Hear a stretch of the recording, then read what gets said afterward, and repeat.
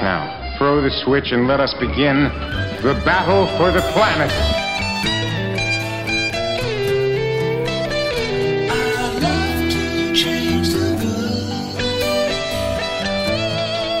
but I don't know what to do.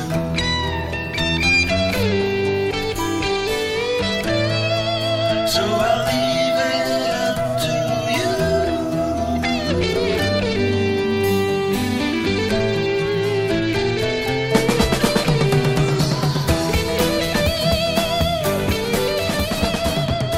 Hello, everyone. I'm James Camp, and this is Riot Act Radio. I'd like to wish you a Happy New Year, but I think I'm going to wait till February 1st, which will be the New Year, at least for 2021. Let me tell you what Riot Act Radio is about. We are a slightly left-of-center political discussion and commentary. I'm going to throw in some protest music through classic rock and some comedy. My opening song, I'd Love to Change the World, is by 10 Years After, and although it's not the show's theme song, I can relate to it through its lyrics, as I'm sure you can. We also have some comedy bits from our friends at Rocky Mountain Mike and Pink Williams from Austin, Texas. I had an early career as a disc jockey, news anchor, and reporter. I also did some play-by-play sports announcing, mostly baseball.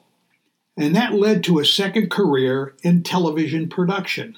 Most recently, I worked at the Pentagon as a producer, director, and television executive for the Department of the Army there in Washington, D.C. I worked for 10 years for the Secretary of the Army. So I do have a little bit of insight on how the Department of the Army works and maybe even how the government works when it comes to that. Riot Act Radio is not new. I was on the internet for 4 years with Party934.com. And if you want to go to that site, you can click on the personality page, and my headshot will be down at the bottom of the page, and there are some episodes posted there that you can listen to. That way you can get an idea of what Riot Act Radio is about.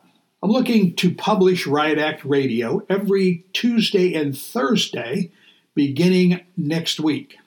I've been planning this to return to the Riot Act Radio podcast for some time, but as the November election has approached, I decided to wait until after the election so I wouldn't get sucked into the vortex of all the media coverage surrounding the election and, of course, the clown prince of darkness, Donald Trump. Honestly, I've tried to record this introduction episode 3 times, and as I approach my launch date, something happens and it changes my thought pattern. Here we are in January, and the Trump vortex continues to spin. Donnie has yet to accept his future. No more living large off the taxpayer's dime and fattening his wallet. The thing with Donnie is, he has cited an invasion of the Capitol building, putting a halt to the certification of the election. If you haven't seen it, you've been living in a cave. It's unbelievable. The House and Senate gets together to certify the Electoral College. And it started off with Republicans, started the day by protesting the results of the election. The day ended in complete chaos. I'm going to pull a GOP talking point out of my keister. Law and order. These invaders needed to be identified, arrested, prosecuted, and sent to federal prison. Now, I understand some of them have been arrested. The jackass who sat at Nancy Pelosi's desk and acting like a hot shot, he's going to jail. And you've heard it before, but if this were a Black Lives Matter protest storming the Capitol, they would have been shot. I have no doubt about that. And by the way, Donald Trump needs to be arrested as well, charged with sedition, treason against our country. I feel that this past week has been a profound worldwide humiliation for our country. Think about this. We are the oldest constitutional republic in the world, and we were nearly turned into an unruly banana republic at the hands of Donald Trump.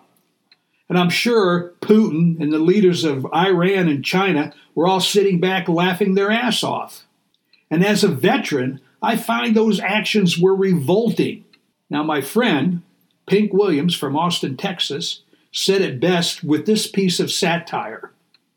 Well, a couple hundred traders woke up the other day and declared the mob violence was A-OK after bitching and moaning about it from everyone else. They put on their surplus tactical gear and those dumb red hats, and they grabbed a beer and they went down to Capitol Hill to embarrass themselves. They stormed the gates and the pigs were there, and hell, they didn't even care. They opened up the barricade and they let them through. They muscled past the guarded door and ran onto the Senate floor. Called it a protest, but it was a coup. When the feds arrived, the things got sour. It hardly even took an hour. Someone got shot and a lot of folks got beat. If you ask me, it's a goddamn shame that this group would soil America's name for a lousy con man that can't admit defeat.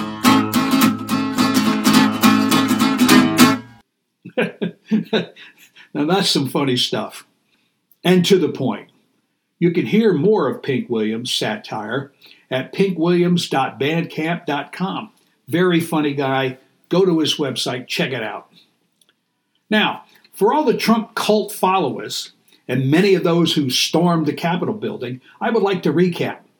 Joe Biden won the election. 81,283,098 people cast their vote in favor of Joe Biden. Donald Trump only received 74,222,958 votes. And on December 14th, the outdated Electoral College confirmed that Biden won. I don't understand it. It's simple math. Let me explain why Joe Biden won. In 2016 presidential election, the DNC pushed Hillary Clinton down the people's throats. They had the first black president, Barack Obama, and by God, we're going to have the first female president. But what the DNC didn't realize is that while Hillary Clinton was very, very qualified, she was a flawed candidate. The DNC did not realize how hated she was across the country. I didn't like her. I voted for her, but I didn't like her. And I did think she would make a good president. Many Democrats stayed home in 2016 because they thought Hillary was a shoo-in against the clown Trump. And they got the surprise of their life, as did I.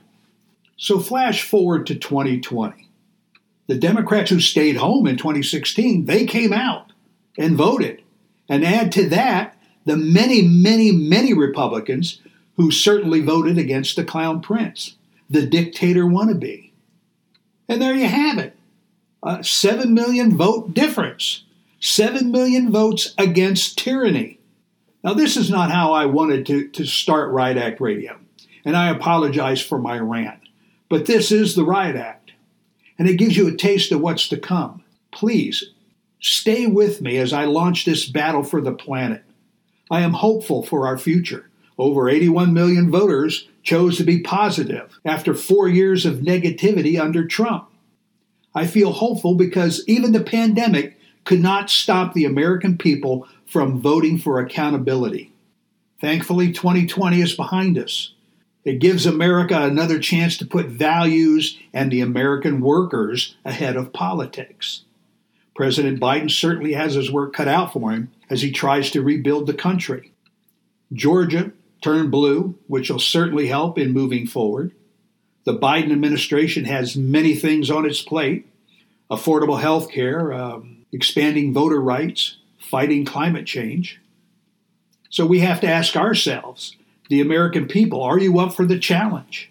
My upcoming shows will have interviews with musicians, comedians, and politicians. And the Riot Act will tackle that big, bad boogeyman, socialism. We're also going to go after fascism and American greed. My first episode, I'll have Mike McMullen. He's a multi-talented artist, movie producer, director, and actor. He'll be my first guest. In past podcasts on Party 93.4, Mike acted as my Washington, D.C. correspondent, and he brings a special insight to the activities in the nation's capital. So there you have it, Riot Act Radio. I'm your host, James Camp.